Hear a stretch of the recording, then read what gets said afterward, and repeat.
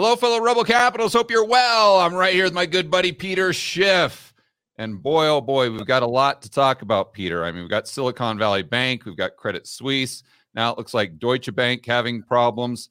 But I want to start off by getting kind of your insider insights as to, what's going on in the banking system, because you had a bank. And not only that, but I know you were warning about kind of all the asset side of these banks' balance sheets for a long, long time. And now we're kind of seeing it come to fruition. So is this just the beginning, or has the Fed fixed the problem? What do you think? Well, thanks, George, for having me on, and I'm happy to join the rebellion here. But especially, I spoke about this on my podcast yesterday, and I tweeted about it, but I was watching the congressional hearings, and there was a senator there who, Senator Kennedy, who made some good points. And because, Senator Warren and everybody else are like, if we only had more regulation, if we only had, more government, then this wouldn't have happened. Right. When, of course, it's all the government intervention is the reason it happened. But they were talking about the fact that Silicon Valley Bank was just not quite big enough to fall under the purview of the Fed. And so therefore, the Fed never ran the stress tests on this bank. And the senator said, well, even if you had run the stress tests, it wouldn't have made a difference because the bank wouldn't have failed because your stress tests were testing the wrong thing.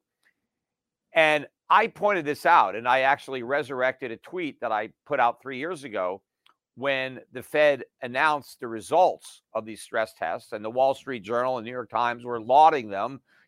Banks passed stress tests with flying colors. They aced the stress test, nothing to worry about.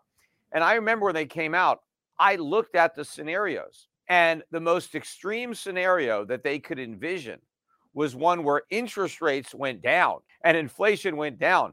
And so the value of their collateral actually went up in that environment, right? Because you had a falling interest rate environment. They didn't test at all for a scenario where rates went up or inflation went up. Right. And so I said, wait a minute, this is ridiculous.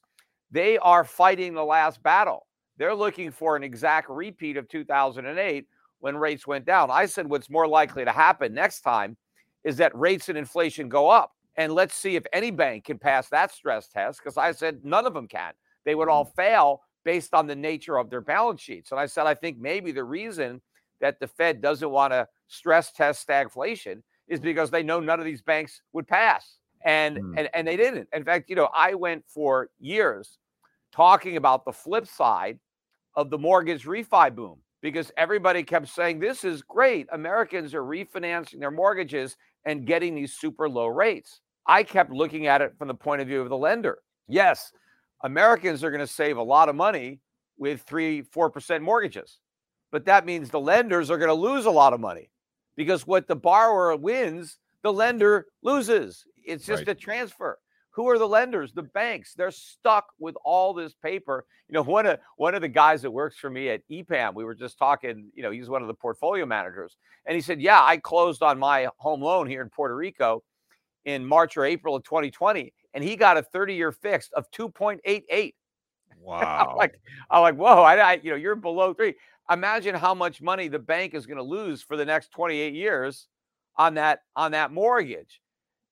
And right now they're not necessarily losing because they haven't had to sell it, but they're still paying nothing in interest on their deposit. So eventually the bank customers are going to want to withdraw their money because inflation is going to be eroding away the value. So either they're going to withdraw it to put it in a money market, or maybe something better like buying gold, right? Or sending it to me to manage or something like that. But they're going to want to take it out of the bank, and the bank doesn't have it because it lost it on 3% mortgages. It's just like Silicon Valley Bank. I mean, all the paper they bought for $1 was worth 60 cents. And the other irony of it, and you mentioned that I'm in a bank, or I had a bank, and I know that when you have a bank and you have assets on your balance sheet and the regulators come, if you have loans out to businesses, they don't let you carry that on the books at face value. They make you mark it down. They assign a haircut to it because, what if it defaults or what if something happens to it?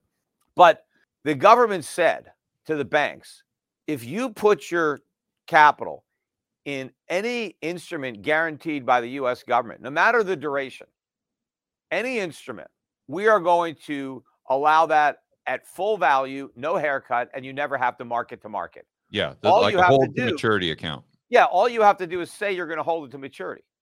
All right, well, okay.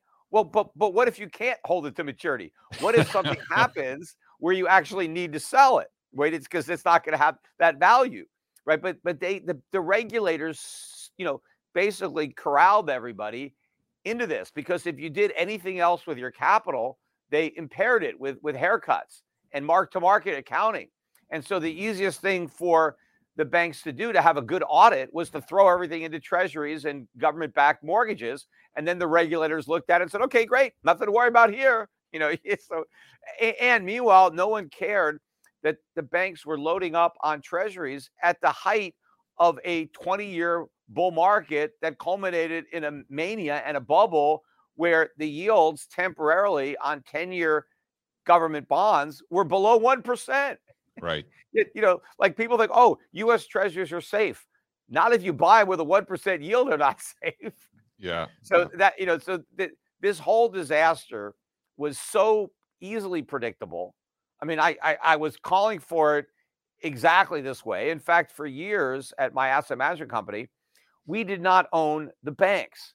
Why did I not own the banks? Precisely because of what's happening to the banks now. I said that the banks were going to get killed when interest rates went up.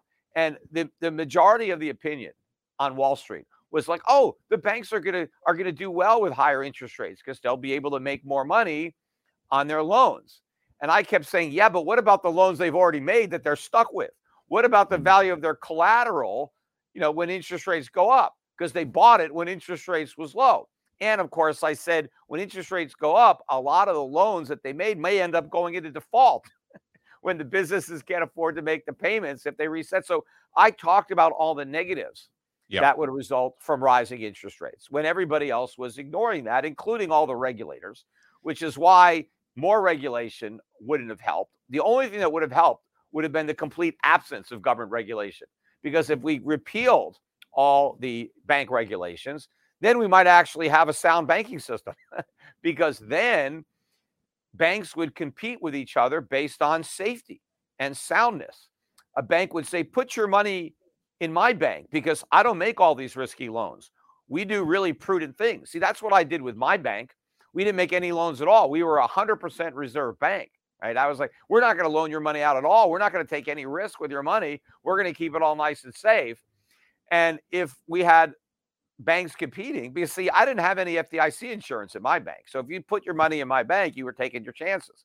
So you had to do some homework and you had to make sure, well, what's Schiff doing with my money?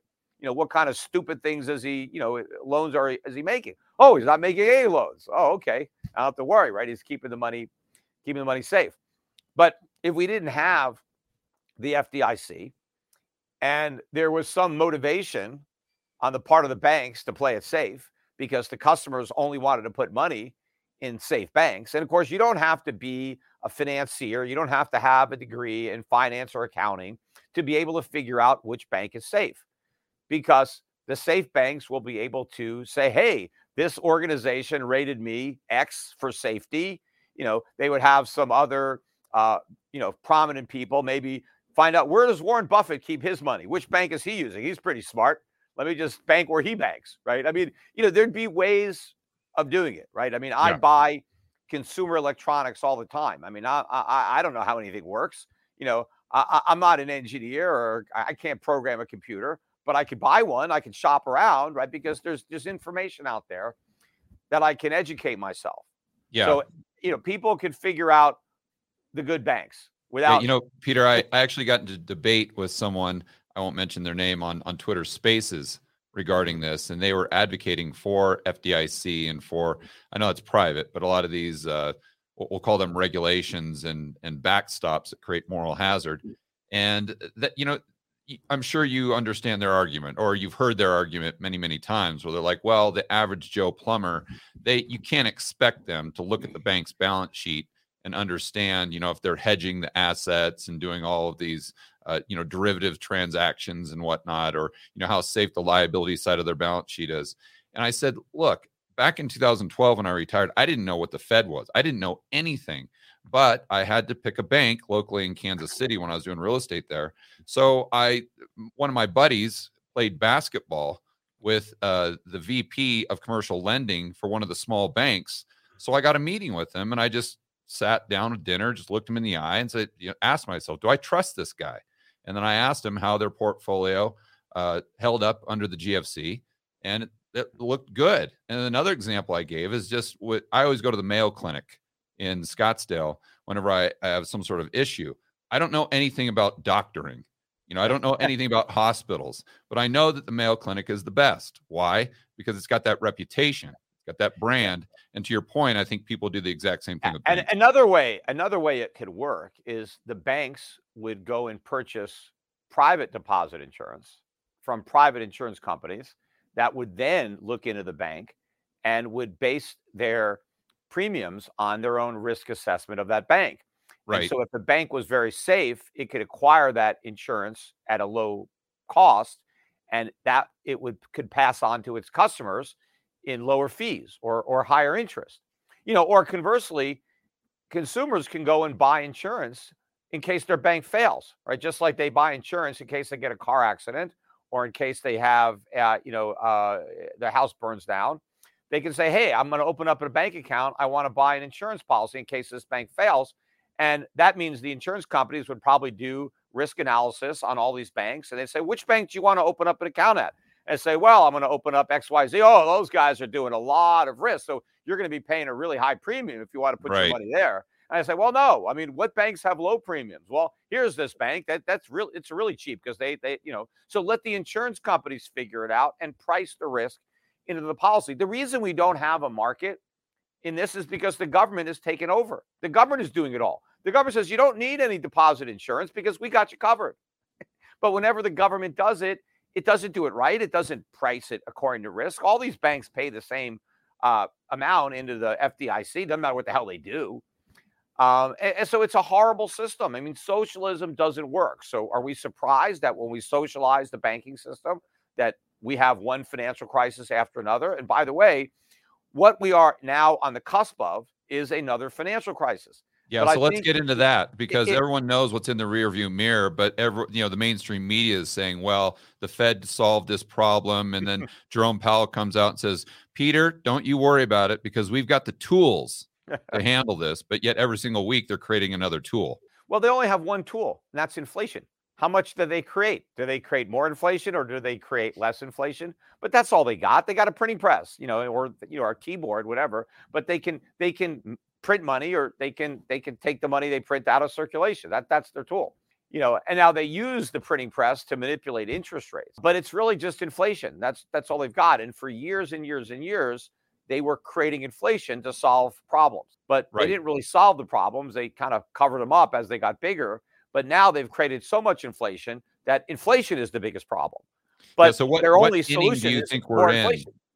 What inning do you think we're in as far as this current crisis that you see? And do you think that the big problem is the banking crisis, or do you think there's something even bigger and the bank failures are just the first cracks that we're seeing? Well, it's probably the latter. I mean, we've been in extra innings now for a long time. So it's the game really, as far as I'm concerned, is over. And you see that now because there's really nothing that the Fed can do now. There's no way out of this box. They've kind of reached the end of the road because they've created so much inflation in order to paper over problems that were much smaller than what they are now because they were allowed to get much bigger, during all the years that we postponed the pain and allowed the problems to get worse. But now they're damned if they do and they're damned if they don't, because they have two choices. They can keep raising rates and maybe go back to quantitative tightening. They've already gone back to quantitative easing. I don't even know that they can, flip the switch again. But they can keep on pretending they're fighting inflation. They're really not, because if they were actually fighting inflation, rates would have to be much higher than 5%. They would have to be high enough to actually encourage savings and discourage consumption. And you're not going to get that until your interest rate is significantly north of your inflation rate. And we're not even close. And part of the way that higher interest rates reduce inflation is through reducing government spending, because government spending is pure consumption. And if interest rates go way up, the government has to cut spending. And that's what we need. We need higher interest rates to reduce spending. Consumers have to spend less. The government has to spend less, but the government is spending more.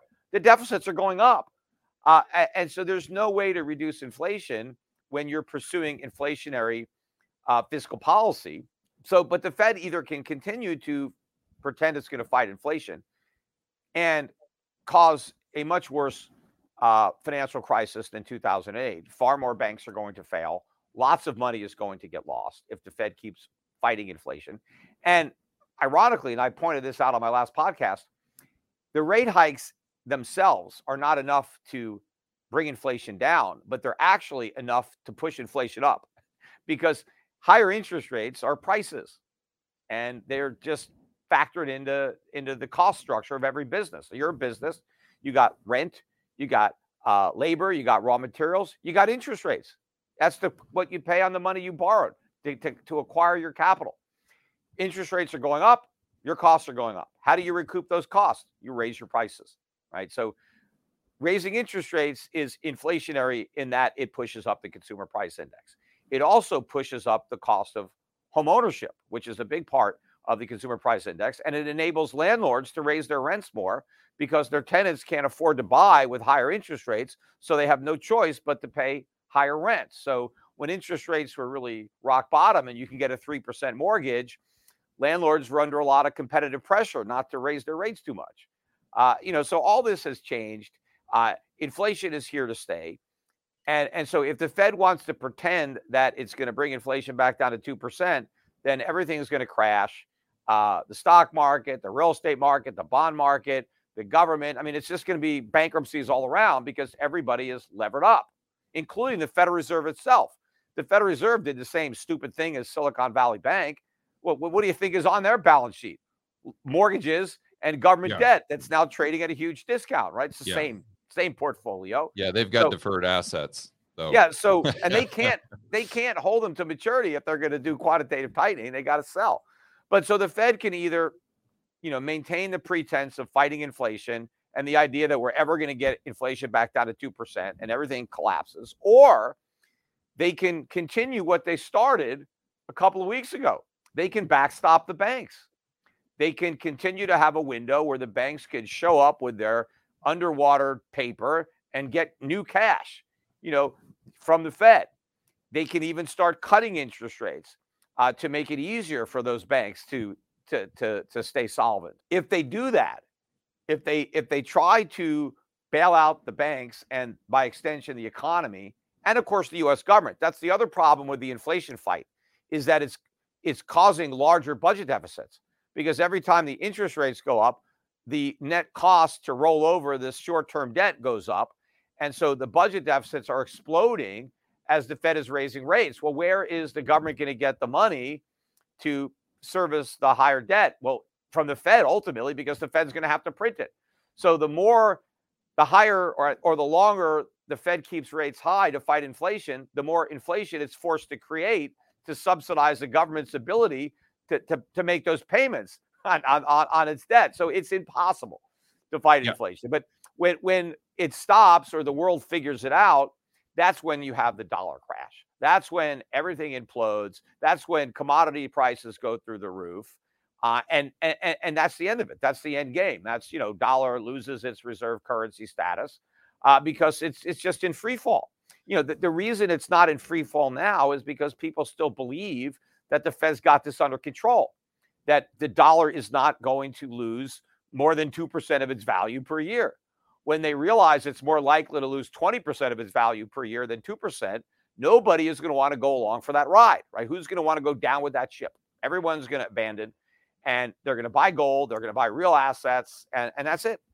Yeah, let's back up a little bit, because do you think there's an argument for disinflation or maybe even deflation in the short term? So I'm just saying, let's just talk about 2023 for a moment, because a lot of what you're talking about, the banks collapsing, a stock market crash, the real estate market getting more expensive. Therefore, people can't afford, it reduces the amount of buyers that are out there. A lot of that is disinflationary. And if you go back to 2009, I think Q1 or Q2, we actually did see a little spurt of price deflation before the central planners came in and kind of executed the game plan that you're talking about. So do you think that's what would you assess the probabilities of just in the near short term, because we have this crash, that we actually see, especially asset prices going down significantly and maybe even consumer prices? Yeah, well, look, you can make an argument for anything, and you can argue that might happen. I would argue that the odds of that happening in any significant way are pretty slim. I mean, first of all, to the extent that we've had disinflation, we've had that already, right? The year-over-year CPI gains have gone from 9% to 6%. So we have had, a easing of the measured inflation. So that's already happened. And I think one of the reasons that happened was because you had a big drop in commodity prices from their peaks, because of the idea that the Fed was going to get real aggressive in hiking rates, and that every time we saw signs of inflation, the markets just said, oh no, the Fed's going to fight harder to kill it, which means they're going to stay higher for longer. And so that was helping the dollar, and that was pushing down commodity prices off their highs. But now that we've kind of reached the end of the tightening cycle, right? I mean, most people now would probably concede that there's no more rate hikes coming. And if they are, they're meaningless at this point. I mean, the Fed goes from 5 to 5.25. I mean, really, it's not that big a deal, right? But they're probably not even going to do that. They're probably done at 5. And quantitative tightening, for all intent and purpose, is over. I mean, they've just gone back 400 billion. I mean, they've wiped out like 8 months of quantitative tightening in 2 weeks or whatever it is. So I mean, they're almost back to where they started. And so that's gone. And it's more likely that they're going to, keep doing this. Their balance sheet is going to keep on blowing up. So what's going to push the dollar up at this point? What's going to push commodities on? No, nothing. I mean, now the markets are going to look forward to this next easing cycle that's just started. And that is bearish for dollars. That is bullish for commodities. That is bullish for gold. And so as the economy gets worse, as we get more of these bank failures, if they're allowed to happen, all that's going to do is result in even more inflationary monetary and fiscal policies. And remember, the budget deficits are going to skyrocket in this recession, not only because their tax revenues are diminishing and their expenditures are going up, right, but their interest expenses, even if the Fed stops raising rates, even if the Fed starts cutting rates, it doesn't matter. Because even if they took rates from 5% to 3%, that's still going to increase the deficit, because you still have all this debt maturing that was at 25 basis points, 50 basis points that has to be rolled over. So the interest expense is going to be rising, unlike other recessions where the Fed cut rates and they can bring their interest expense down. They can't do that anymore. And that's the other difference between where the Fed is now when they're launching QE and where it was in the past, where you still had this sub 2% inflation, at least the way they measured it. When you're now at 6%, and you've got all this inflation still in the pipeline. A lot of people think that this is just the result of COVID policy, like, all the money we printed after COVID. No, this is the cumulative effect of all the money we printed before COVID. I don't even know that we've caught up to the inflation that we unleashed after COVID yet. I mean, that's coming. But I think we're still catching up to QE1 and QE2. So we got a long way to go. And the Fed has, really done nothing. I mean, I talked about this at length on my podcast, but when Volcker actually fought inflation, when he came in 1980 and said, okay, that's it. Rates went up to 20% in 1980. Everybody knows that. But no one really talks about the fact that by 1986, which is the first year that we got back to 2% inflation, 6 years later, the Fed funds rate was 16%. So, I mean, it was high for a long time to get the inflation rate down to 2%. And it didn't even stay there because it took another 12 years for it to be below 2% again. So that's how difficult it is to get the rate down to 2% when you have high inflation. Now, I think the inflation that we have now is higher than what it was in the 70s because we're not using the same CPI to measure it. If we did, well, then we would see a higher number. But we have a bigger inflation problem than we had in the 70s, and we're less able to solve it because we can't do what's necessary, which is really raise interest rates when we're so broke. Because look what happened to Silicon Valley Bank and Signature Bank. They are the tip of the iceberg, right? You go back to the 2008 financial crisis, the first warning signs of that crisis was subprime. So subprime blew up first. A couple of key subprime lenders blew up, and then the paper, and that's where it started. And if you remember, the Federal Reserve and pretty much everybody else was saying, oh, don't worry about it. This is just contained to subprime, right? The whole economy is fine. The housing market, the mortgage market is fine. It's just this one little part of the market that was a problem, right? And what I was saying at the time was, no, this is the tip of a huge iceberg. The entire mortgage market has this problem.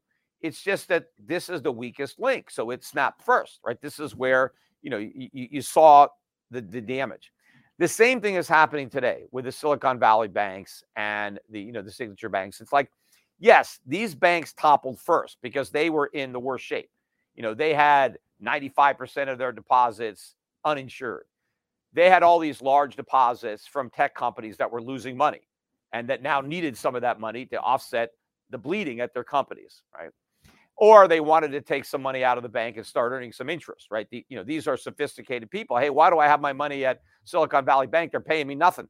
I'll buy T-bills. And by the way, too, you said earlier that we need deposit insurance because the average guy is too dumb to understand banking. Well, I didn't say that. That's just the argument here. Right. Yeah. But what about all the millionaires and billionaires and hedge funds and tech companies that banked over at Silicon Valley Bank? They're too dumb to figure it out, right? These are supposedly the smartest people in the country, yet we're bailing them out, and we said that they're too dumb.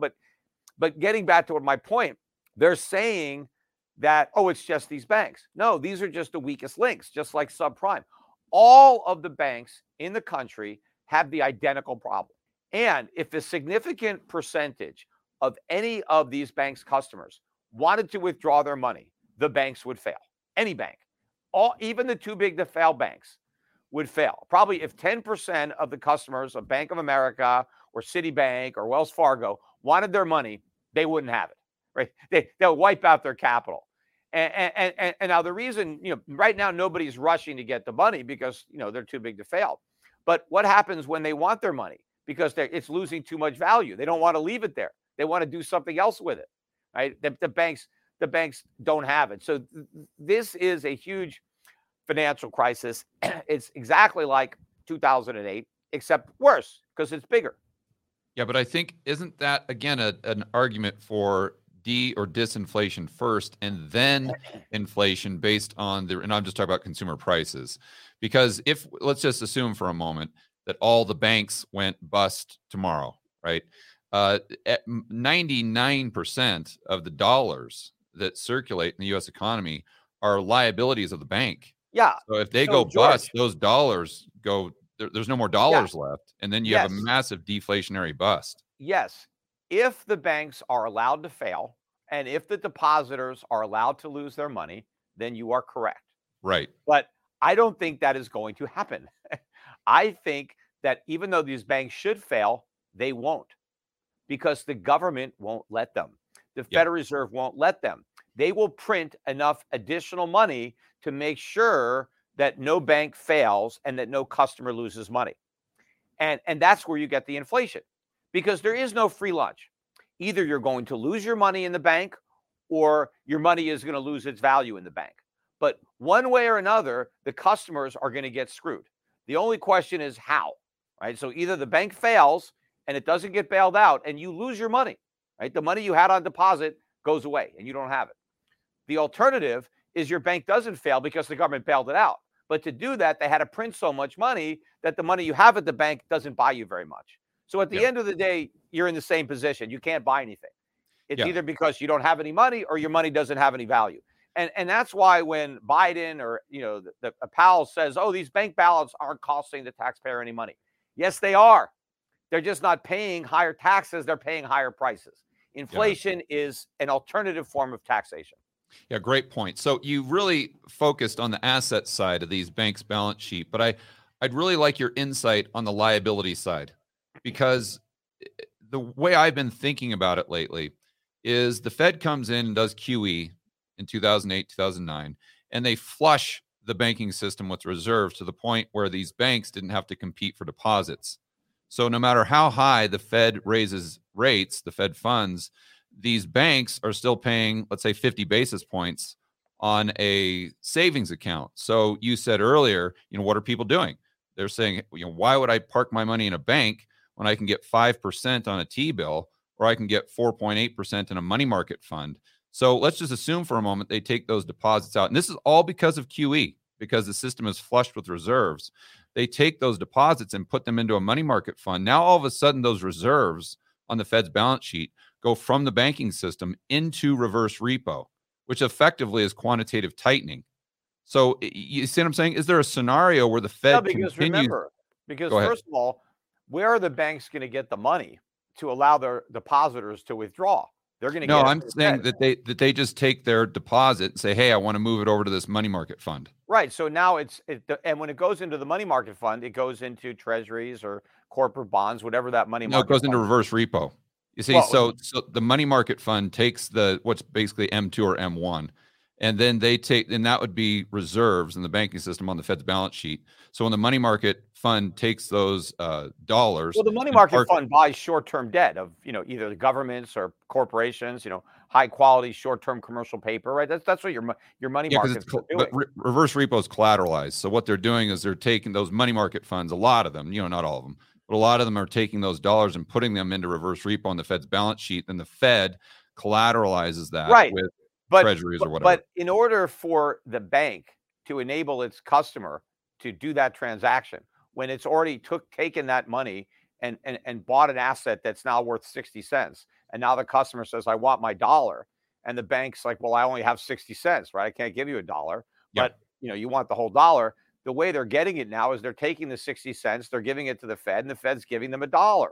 So you're saying the Fed is getting it on its balance sheet, but it expanded its balance sheet to make the whole transaction possible. I don't see, how this is a deflationary thing. Yeah, so Peter, before you go on, everybody keeps spending, right? Nobody is reducing their consumption. Everybody is spending. If you can't afford it, you borrow the money to pay for it. The government keeps spending, but they don't have the money. Nobody is raising taxes.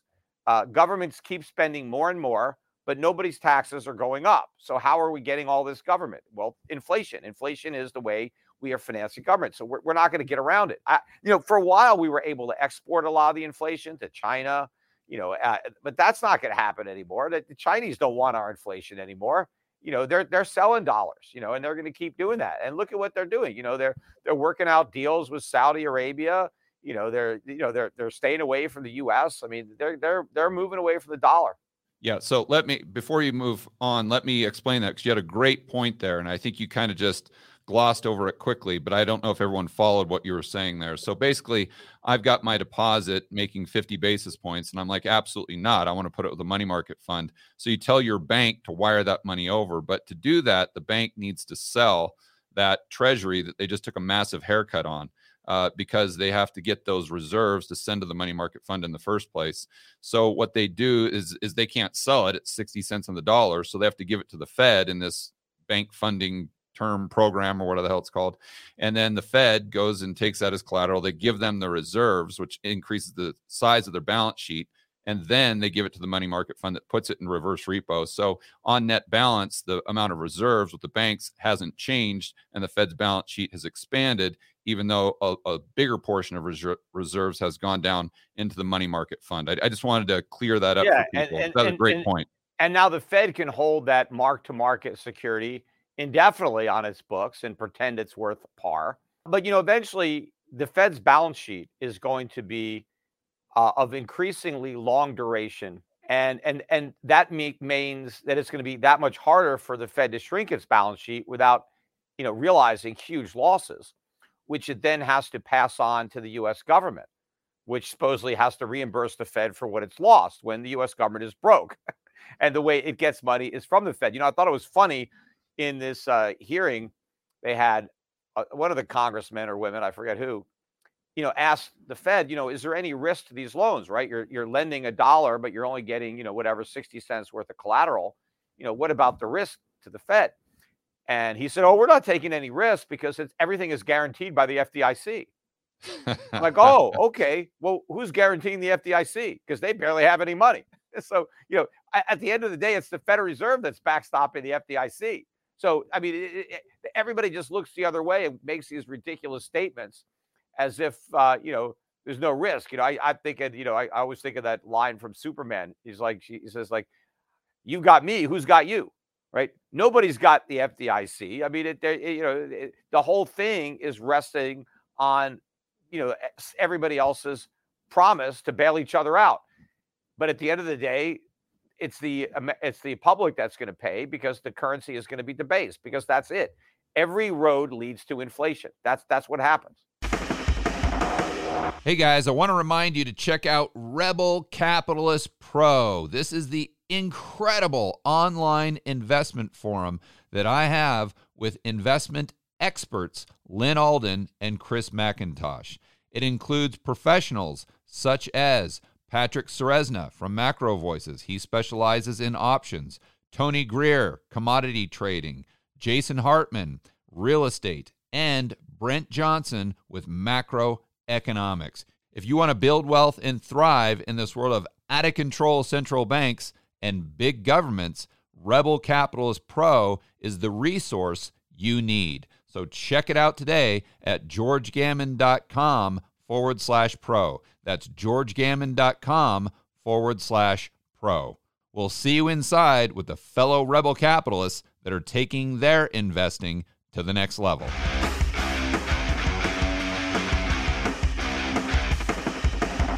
So let's talk about the 1940s versus the 1970s. So I know you use the 1970s as an analogy all the time, or an example. But 1940s was a big inflationary decade. And we did see the inflation come down significantly from 47 to 48 or 49, from 19% down to -2. Mm-hmm. And they were pegging the yield curve. So the interest rates were not even close to positive in real terms. They were substantially negative. So I guess explain why you think the 2020s will be more like the 1970s than the 1940s, when the 1940s were very inflationary, but they were more spiky. You know what I mean? They're more volatile. We had these huge ups and huge downs. There is a big difference between America in the 1940s and America in the 2030s. I mean, it's night and day. So first of all, yes, we had a lot of inflation during the first half of the 40s because of the way we paid for the Second World War. I mean, sure, there were huge tax increases during the Second World War. Right? The government raised taxes on the middle class significantly. The victory tax hit in 1943, and that was the first time that taxes were withheld from workers' paychecks. Prior to 1943, there was you got your income tax, you got your income, your paycheck. There was Social Security, because that started in the 30s. That was like 1%, right, of your first, a little bit of your money. But that was all they withheld. There was no income tax that was taken out.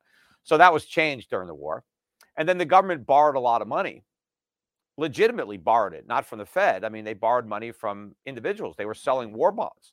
Right. Americans, had enough money to loan the government money to fight the war, right? Now, even with all the war bonds that they sold and the taxes they raised, they still didn't have enough to cover the cost of the Second World War. So the Fed stepped in and printed the difference, right? So that was part of the inflation. But, there's two parts. It's supply and demand. So you had more money. But what happened? Well, we had all these factories that stopped producing, consumer goods and started producing military goods. So we made a lot of bombs and a lot of tanks and fighter planes, but we didn't make other things. And so the supply of those other things went down. Prices went way up. In fact, there was rationing. A lot of stuff you couldn't even buy, because it was all for the war effort. So yeah, we had a lot of inflation. Government spending went way up. Money printing went way up. Now, 1945 comes, the war is over. Now what happens? The government cuts spending dramatically because we don't have a war anymore. The war is over. We can stop spending. So the government cuts spending. 10 million Americans who were fighting in Europe and Japan come back into the labor force and start working again. And they're not producing bombs anymore. They're producing sewing machines or refrigerators or washer dryers or automobiles, right? They're making the stuff that consumers need. So all of a sudden we have all these workers that are now producing for peacetime civilian. The government dramatically cuts back on its spending because it's no longer having to fund this war effort. And it's able to start paying down the national debt with some surpluses that it had because, they didn't get rid of the income tax when the war was over. So when the war ended, the government is flush with all this tax revenue. So they're able to pay down debt. And so the debt to GDP, which was something like, I don't know, maybe got to 110 or 100% of GDP, whatever it was in 1945, gradually went down. I forget where the trough was. It was probably sometime in maybe the 70s and it got down to like 30% or 80. I know of GDP, right? We never at the end of the 1970s, it was like 30. I think we went into the 70s at like 60. Yeah, we never completely eradicated it, but we brought it down quite a bit. But also during the 1940s, America was the primary global industrial power. We manufactured everything in America. We had enormous trade surpluses in everything. We produced everything and exported everything. We had all the world's gold pretty much. So we were the wealthiest country by far. We were the world's wealthiest creditor nation. And so paying our debt down was a lot easier because we were rich. Americans were flush with savings. The government was still relatively small in comparison to GDP. We didn't have a whole army of people on Social Security. Social Security just started. It was mostly people were just paying in. Hardly anybody was collecting. Everybody was just paying taxes. So the government had that money. So fast forward to today, we are the opposite of the country we were then. Instead of having huge trade surpluses, we have huge trade deficits. Instead of being the wealthiest creditor nation, we're the brokest debtor nation. We owe more money than all the other debtor nations combined. We have an enormous debt, right? We have a debt to GDP that now exceeds the peak of the Second World War, except we didn't even fight a world war. We just got there during peacetime, right? Yep. To this massive debt. And we have all these entitlements that we didn't really have, that were just getting started. I mean, we didn't have any of the Great Society programs yet. We didn't have Medicare, Medicaid. That didn't come in until the 1960s. We didn't have Obamacare. So we have this huge welfare state now that didn't exist back then. We have enormous obligations. We have this $30 trillion national debt, $32 trillion. What was it back then? I mean, 100 billion? I forget where. I mean, it didn't even get to a trillion until 1980. That's when it got to a trillion. Now it's more than 30 times that big. So even though, the debt to GDP was large on the percentage basis, it was still small compared to the enormity of the debt we have now. And of course, the debt we had back then was long-term. When the government borrowed, they were smart enough to borrow for 10 years or 30 years. They didn't borrow for 90 days, like our government was dumb enough to do, all this short-term debt. It's funny when I hear in the hearings, everybody wants to talk about how dumb the executives were at Silicon Valley Bank. Well, you guys are a bunch of idiots. Why did you buy all these long-term bonds?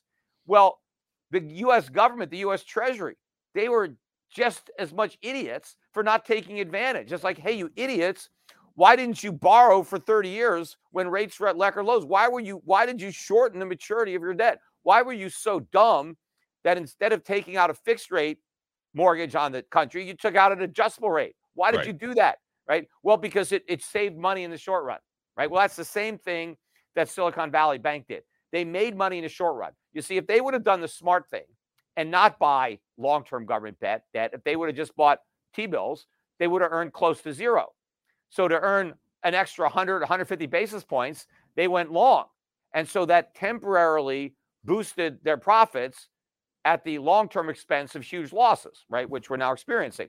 The U.S. government did the same thing. Instead of borrowing for 30 years at 2.5%, they borrowed for 1 year at 25 basis points because it temporarily lowered the deficits, but was a ticking time bomb, which I was talking about also for over 10 years, saying what is going to happen when interest rates eventually rise? What is going to happen to our debt?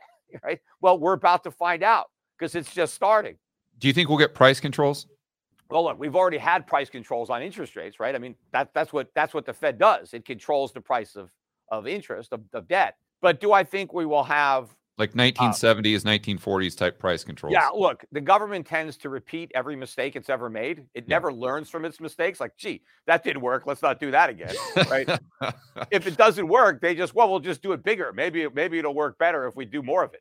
Right. But yeah, I'm sure that there's going to be price controls. Again, they have succeeded in redefining inflation as rising prices. And that's what everybody thinks it is. So if inflation is rising prices, well, how do you stop prices from rising? Well, pass a law. Hey, just like you can't raise your prices. That problem solved, right? Because that's why they blame greedy businesses, Elizabeth Warren. Oh, they're gouging, price gouging. Or it's Putin. Putin's raising prices. Well, let's just make it illegal to raise prices. And so that is the political easy solution. They're still doing that. Other countries say, oh, they, in a way, they kind of do that. Whenever there's a natural disaster and you start to see prices going up, they say, oh, no, there's a price gouging law. You can't raise prices. Well, then there's just a shortage, right? You can't get stuff. I mean, you have to allow the price signal to work. So when there is a shortage, you have to let prices go up because that's how you clear the market. And by allowing prices to rise, you increase supply and reduce demand. And that ultimately will bring prices back down. But if instead of letting the market function, if you short circuit it and you keep the price down, then you exacerbate the shortage. You encourage more demand and you discourage additional supply. So you make the problem you're trying to solve worse. So if the government says, oh, we're going to stop businesses from raising prices, what's going to happen? Well, the supply of goods is going to go down and the real price level is going to be even higher than the artificial level that you've established. And so what does that mean? It doesn't mean that prices go down. It just means that the price of stuff that you can't buy has gone down, right? Because if you actually want to buy it, it's way more expensive. Let's just say apples, right? Let's just say the government says you can't charge more than $1 an apple, right? That's the price. That's the limit on apples. All right, well, what if it costs the farmers $3 to get an apple to the market? Yeah, no apple. Right. So, yes, $1 is the price of apples, except there's no apples to buy.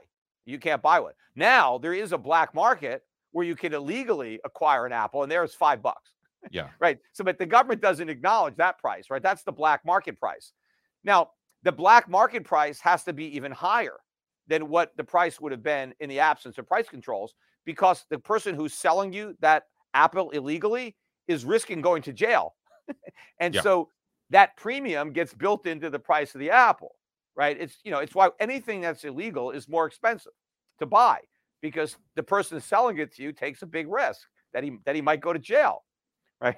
So whenever the government imposes price controls, they always make it worse because they force people to go to a black market and pay even higher prices. And the only way, let's say you could get a legal apple, maybe let's say there's a few apples that you can actually buy for $1, but there's like a 6-hour line that you got to stand in and you're limited to one at a time.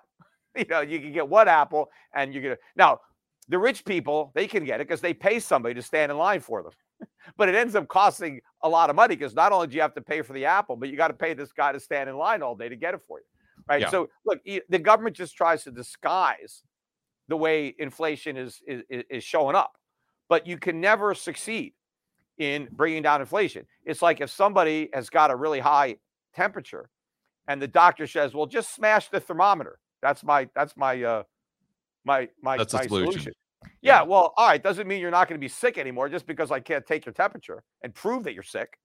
Right. So you have to get to the root cause. Okay, why is this guy sick? Let me try to treat the condition instead of cover it up by smashing the thermometer. But the reason that we have the inflation is because of the government spending and the money printing. So the only solutions to inflation is for the government to cut spending so that the Federal Reserve can stop printing. But they never want to do that. In fact, the asinine Biden administration, the Inflation Reduction Act, was a spending bill, right? We're going to spend more money, right? It's like we have the Arson Reduction Act, and what this does is we all go around lighting fires, right? Yeah, right. And this is going to it is ridiculous, but this is what these guys think. They think, oh, we have more inflation. Let's solve the problem with another government program. It would never dawn on them that the existing government programs are why we have the inflation, because that's how we're paying for them. And so if we want less inflation, we need less government. Yeah. But it's never going to happen Yeah. Let me ask you a more broad question here as we kind of wrap things up. I did a study the other day just on M2, going back to the 1800s, and because everyone talks about money printing, and inflation, consumer prices going up, right? And from it was roughly 1870 to 1900, M2 went up by about 400%, but prices went down by 50 during that time frame. And then if you look at the same about 30-year period from call it 1990 to 2020, oddly enough, M2 went up by about the same amount, by 400%. But instead of getting 50% deflation, we had about 100 and I think it was 25% inflation. So getting into the nuance there, is it just the creation of currency units that's bad, or is it the creation of currency units for consumption because of the involvement of the government? Yeah, well, I mean, look, you have to also take a step back and look at, a broader time period of what's going on with money, and a lot of that credit, you talk, could have come in via commercial lending, where businesses were borrowing and putting that money to productive use. I think that's financing. That's my conclusion, is that they were taking the additional credit, the additional currency units, but we were getting even more supply. There was like a multiplier effect there. The money was being put to productive use. It wasn't being borrowed and spent. It was being borrowed and invested, and the investments generated an income which was sufficient to ultimately retire that debt. Yeah, and so produce more stuff. So there was actually more stuff for those currency units that were being created. Yes. And so the money supply was expanding along with the economy.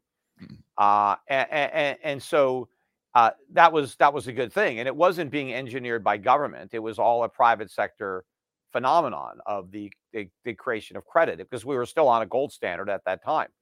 And, so all money was ultimately gold. The money that was created during the more recent time period was simply spent into circulation by government through transfer payments, or it was spent into circulation through the banks through, just trading. But there was no real capital investment. Right. If a company just borrows money and buy back stock and puts money into the economy because it buys stock and it pays for the stock with the money it borrows, and now that money goes into circulation and starts buying crap made in China, it doesn't help the business become any more productive, but it does put more purchasing power into the hands of consumers who can go out and buy stuff that we didn't make. And that's, why you saw these soaring trade deficits. Yeah. But people just don't seem to understand the difference between money that goes towards productive investment versus spending. And they just think, well, as long as the money's spent, what difference does it make what we spend it on? Building a factory or buying crap made in China. They all they care about is, that we spent it. Doesn't matter what we spent it on. Well, if you spend the money on consumer goods, the money is gone. You got nothing to show for it. You've just got some used stuff. What can you get for that on eBay, right? I mean, the stuff loses a lot of value. But when you invest the money and you build a factory, now you got something. You got something that can keep on producing. Yeah. Right. So do you think the free market would choose, or maybe what is your opinion as to what's best, fractional reserve or full reserve? Well, I think as long as you have a fractional reserve system in a free market, it's fine. Okay. Because the banks have to choose based on their own reputation how much reserves they need to keep on hand to ensure that they can survive or run. And there is a competitive force that is going to choose a healthy balance in that system. Because if you have insufficient reserves, people aren't going to trust your bank, and they might want to withdraw the money, which might precipitate its demise. And if your greatest asset is your goodwill, the fact that the customer trusts you, you've got a good reputation, that it took a long time to develop, you are going to safeguard that asset. Right. And so banks will compete with one another and find a healthy balance where, hey, you don't have to have 100%, of your reserves just sitting there, right? Maybe 50% is a good number. But also another way that banks would solve this problem, and this is what they used to do way back when, is they would differentiate their time deposits from their demand deposits. Yeah. There really is no difference right now. But the bank would say, hey, you want to earn interest on your money, lock it up for a year or 5 years. And we'll loan out that money because, you can't have it. You've committed to leave it here. If you want to have a demand deposit where you could just take it all out whenever you want, well, we won't loan that money out, but then we're not going to pay you any interest. In fact, we're going to charge you for every check that you write. So if you want us to just safeguard your money and make it easier for you to transact with it, we're not going to loan it out. You can have all of it whenever you want, and we're just going to charge you. However, if you don't need the money, if you're willing to tie it up for 5 years, we'll pay you interest.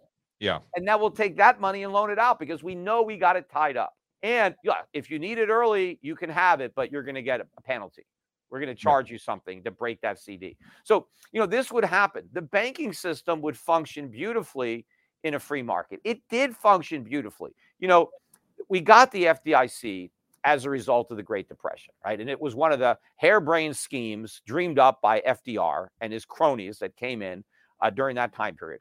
But yes, there were a lot of bank failures during the Depression, right? And the reason was, we had a crash in the market. Stocks crashed, real estate crashed. That was collateral for a lot of loans.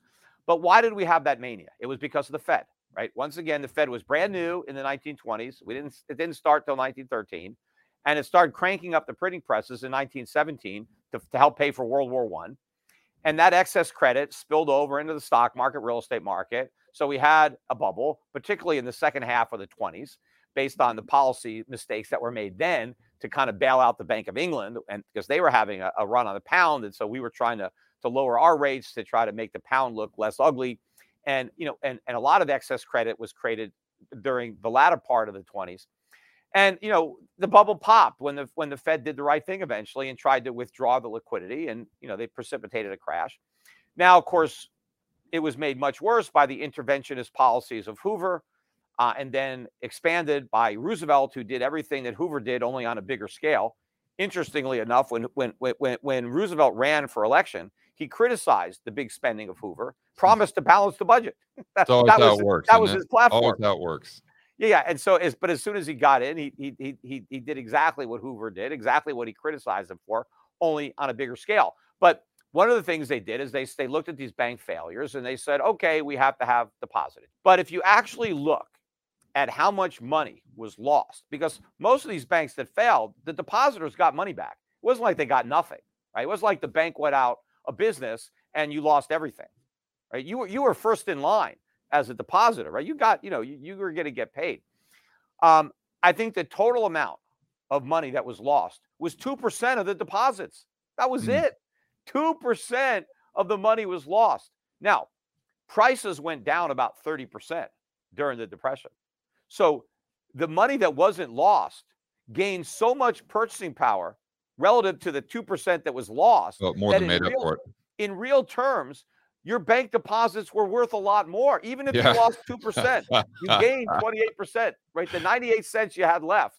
Now, obviously, it wasn't equally distributed. Somebody didn't lose anything, and somebody might have lost everything. But in aggregate, purchasing power was gained. We had a much sounder banking system. This year, right, what inflation is triple 2%. Americans are losing more money every year to inflation than they lost to all the bank failures during the 1930s. Because remember, we didn't have any inflation back then. The opposite. But of course, because of the FDIC and all these programs, let's say the government didn't want to guarantee any of the banks because none of them were guaranteed during the 1930s. It was all, free market, right? Live or die, you're on your own. Nobody got a bailout, right? No banks were bailed out. If the government took that approach now, I would say that maybe 50% of the bank deposits would be lost. I mean, so it would dwarf what happened during the Depression with all the government guarantees. So we had a much sounder system without any government protections because we had the free market protections. But because the government eliminated the free market protections and supplanted it with socialism, it's a complete disaster. But again, what's going to happen this time, as I said earlier, is the banks are not going to be allowed to fail. The money is going to fail instead because they're going to print too much of it to prevent the banks from failing. So either way, you should get your money out of the bank now. So and do something Peter, with it. how are you doing that with, I know we can't give individual investment advice here, but how are you doing that other than gold and silver? How are you doing that with your own money and your own portfolio, with your dry powder? What are you doing with it? Well, I mean, I've seen this train wreck coming for years, decades. So I've been prepared, right? I prepared early, and I don't have that much dry powder. I mean, most of my powder has already been deployed. I mean, I got some, but the majority of my portfolio, the vast majority, is invested. And so what am I invested in? I mean, I might have, 5-10% cash, something like that. But I mean, mostly I'm invested, right? And what am I invested in? Well, I own gold and silver. Instead of owning more cash, I own gold and silver as an alternative to cash, right? Because I think it's better money. It's a better store of value. Governments can't print it, so I own that. But I don't generate any income off my gold and silver. I generate income off my stocks. Right. I own a lot of dividend-paying stocks all around the world that are in a good position to raise prices, to recoup rising costs, and keep me ahead of inflation or even with inflation, and pay me dividends. I've owned these stocks for years. I've been collecting interest dividends for years, and I've been able to reinvest that in more shares or more gold and silver. And that's what I would encourage people to do now is you have to get out of paper. You have to recognize that inflation is going to be a giant transfer of wealth from the debtors, from the creditors to the debtors, right? Mm-hmm. The debtors are broke and they can't repay their loans, including the U.S. government, which is the king of all debtors, right? We owe more. The government has the most debt and therefore has the most to gain from inflation, which is, why it creates it. So when the government wipes out its debt through inflation, it wipes out everybody's assets who count their assets in U.S. dollars. And that would be U.S. treasuries, mortgage-backed securities, municipal bonds, corporate bonds, savings, cash value in an insurance policy, a fixed annuity, right? Your Social Security or your pension benefits, right?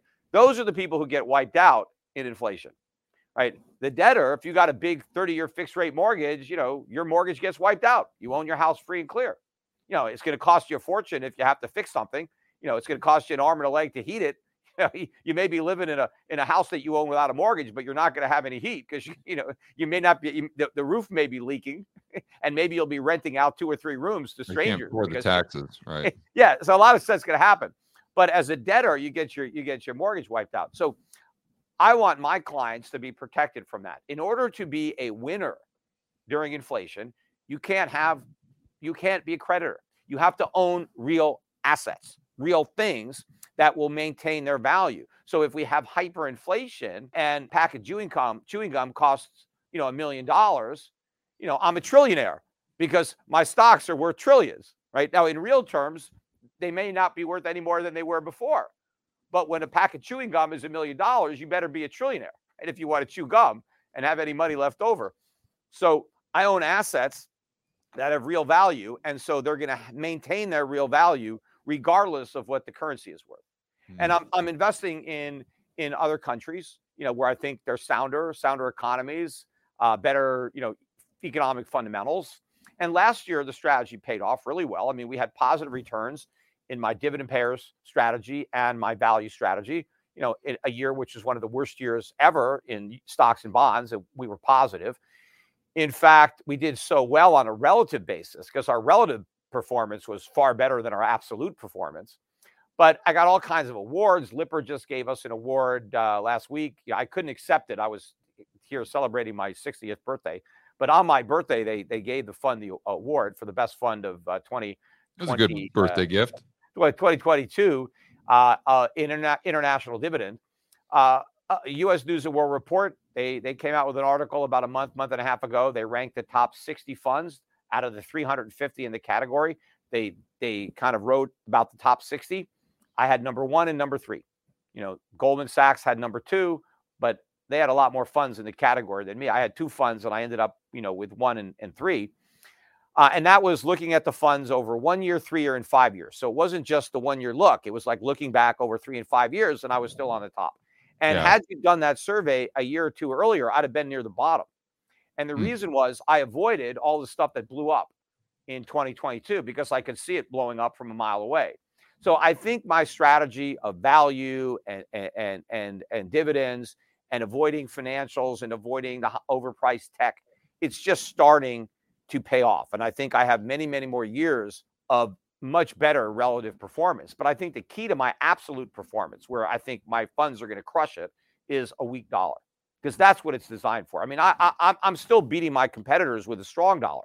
But when we get a weak dollar, that's when I'm really going to shine, because that's what my strategies are ultimately designed for. I mean, we could do okay with a strong dollar, but we should crush it with a weak dollar. And I think the dollar is going to be historically weak. I think we're going to collapse to all-time record lows. I mean, your buddy Brett Johnson, the milkshake theory, again, I think that's all wet. I mean, he's a bright guy, but I think he's got this wrong.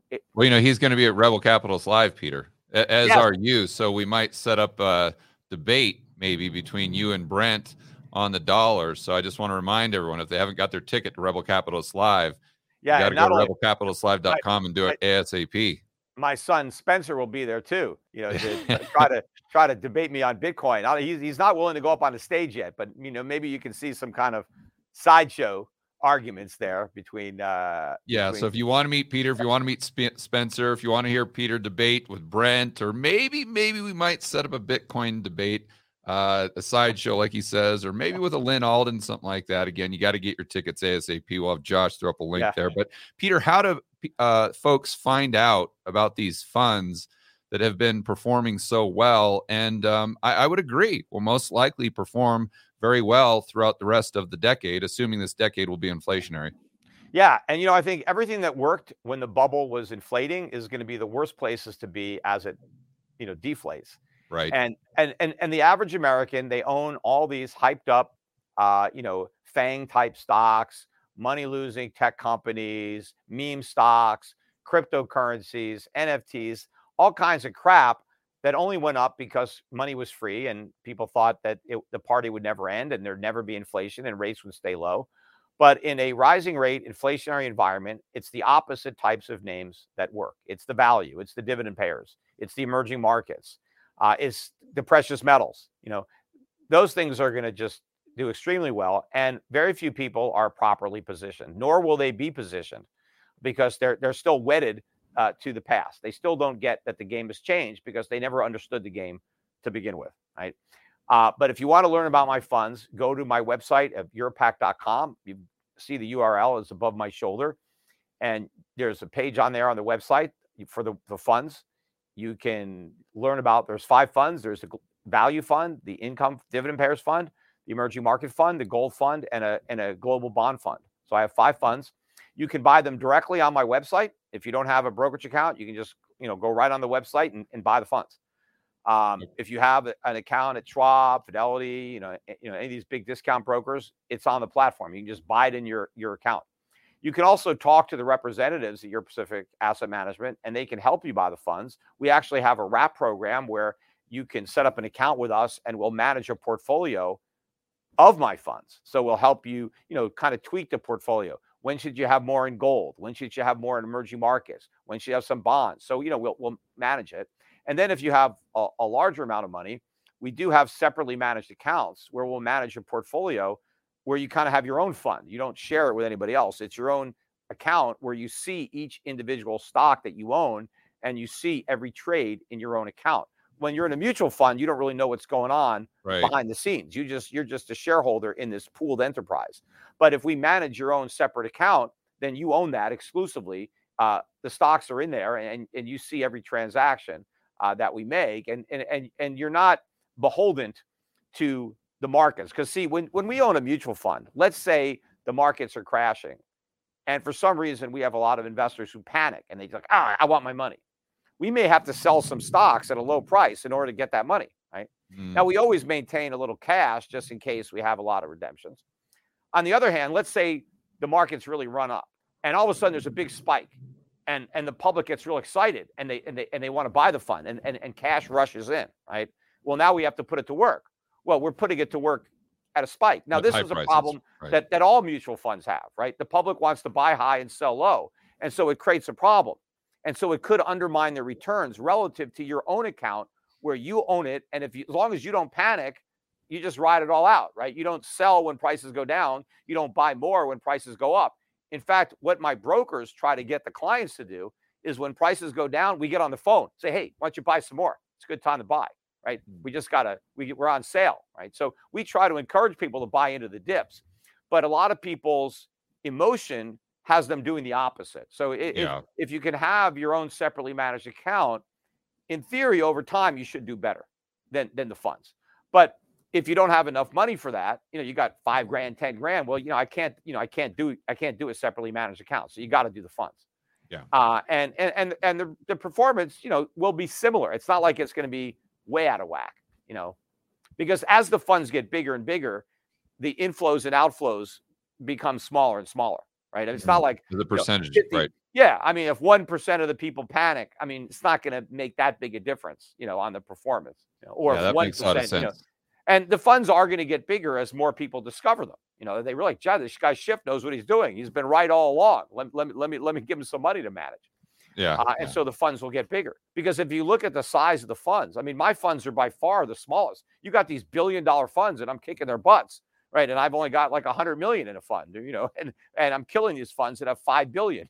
Yeah. Well, that's, I can't encourage people to check it out enough. And check out your podcast. I know I'm an avid listener. And Peter, can't wait to see you at Rebel Capitals Live, my friend. We're going to have a lot of fun, and enjoy the rest of your day. I appreciate the time.